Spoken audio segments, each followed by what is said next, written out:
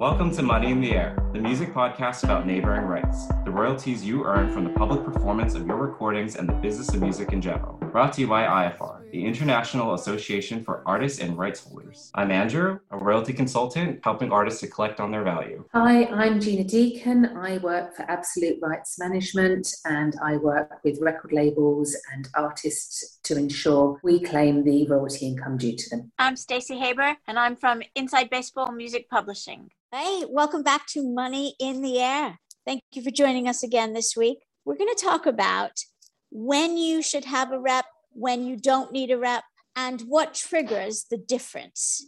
Every single country is nuanced, where you can elect to have an international mandate with Sound Exchange.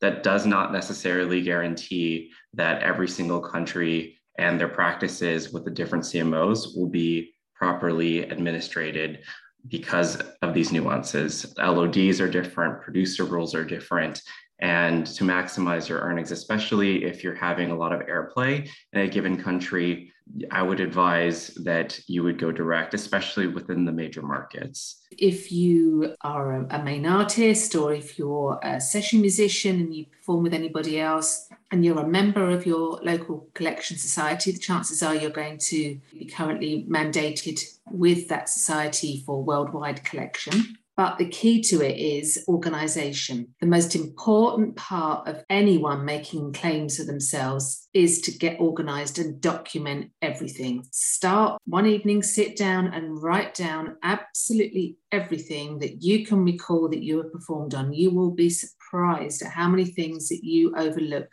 That is the most important thing, is list absolutely everything that you have performed on in terms of recorded music. And not just as a recording, as a role. If you've played or performed as backing vocals, keyboards, drums, guitar, anything on a recording, list it every single time for every single role that you've performed on.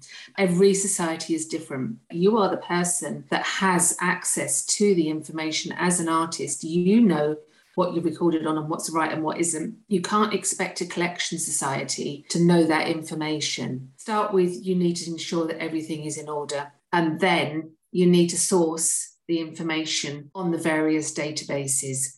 If you're mandated to one society, then you only need to enter the information once and they will go to various different territories on your behalf. But that isn't necessarily always the ideal for you as an artist.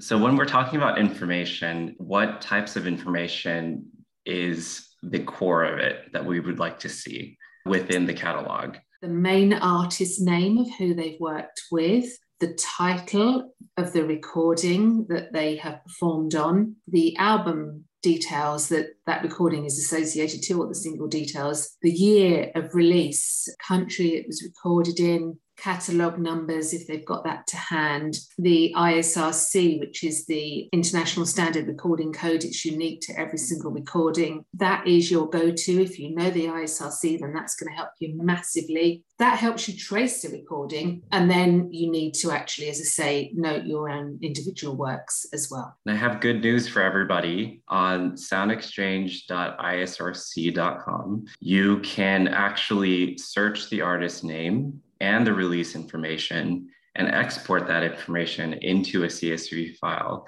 So say, for instance, you only know the song title, the featured artist, maybe the label, then you just go ahead and enter that information, whatever you have, and then search for the information to export. And then that can be your baseline for you building your internal reference of your catalog. Let me ask you, what are the major markets that artists should be looking at for doing deals directly with the CMOs? America, Germany, France. Those are the top ones that we've had great results with. And you've also got the Netherlands. Brazil has been another good one. I think you were going to mention Japan earlier. For all you Americans listening, UK. So PPL does have a lot of collections. Gina is actually speaking. She's in UK right now, but the UK is a huge market for neighboring rights. For a DIY artist, what is the trigger for when they should start looking to have a rep help them? I would say the trigger is if you're recording, if that you've performed on, contributed to, is gaining any type of airplay traction in one of those major markets, you should look into going direct because of the volume that the CMOs have to perform for administration. That's when I would advise. So say, for instance, you've had a major artist and their latest single, for whatever reason, is hugely popular in Germany. I would suggest exploring going direct with GVL in that case. Do you guys have any examples of taking on a client and increasing their income in different countries? We've had some great examples across the board with some of the artists that we've worked with. We obviously went direct with Brazil, and before we know it, we had a very nice amount that we were paying back to him. So check out on Spotify. You can use it as a gauge to track and see where people are listening. If you're performing gigs, which particular territories do you have a following in? If you've had great radio play, if you can see current collection society where you're mandated worldwide, if you can see a territory, then I would suggest again focusing worldwide on that. It's a little known fact with producers that in America with Sound Exchange, if you've produced on a top artist's record, that artist will quite often give you something called a letter of direction, which entitles you to a percentage of the royalty income that they collect. Now, if you don't know that, then you're not going to currently receive that. The increase, it's not just doubled. There's quite a few zeros that have been added on to what they were previously getting. So the differences are quite astronomical.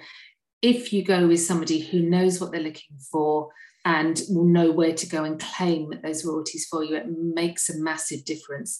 Do you need to be able to speak the languages of the countries if you want to go directly yourself? Like, do you need to speak German for GVL or Portuguese for Brazil? No, you don't. The joy of the internet, right? These days, they all have a translate page, and the majority of people will speak a UK language, or they will translate it into your own country's language. Any idea how much money those other countries collect compared to what the UK collects or the US collects? So the US collects $1 billion in just digital radio performance every single year. And Sound Exchange has held pretty steadily strong at that number for the past few years.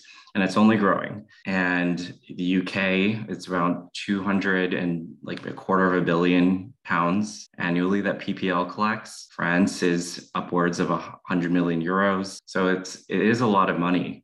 A lot of it's coming from the US and these major markets. Another thing I wanted to mention is Spain most recently started to pay neighboring rights on interactive streaming. So if you go direct in Spain, then you're not only benefiting from the neighboring rights of airplay, but you're also going to get the benefit of receiving a portion of interactive streaming income, which includes Apple Music, Spotify, any of the services for audio-only interactive streaming.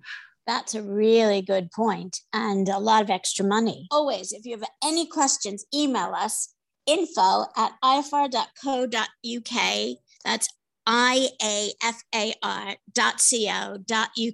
And don't forget to go to the website and become a member, because then you have easy access to all of us, and we have a list of reps. Thanks for listening. Have a great week.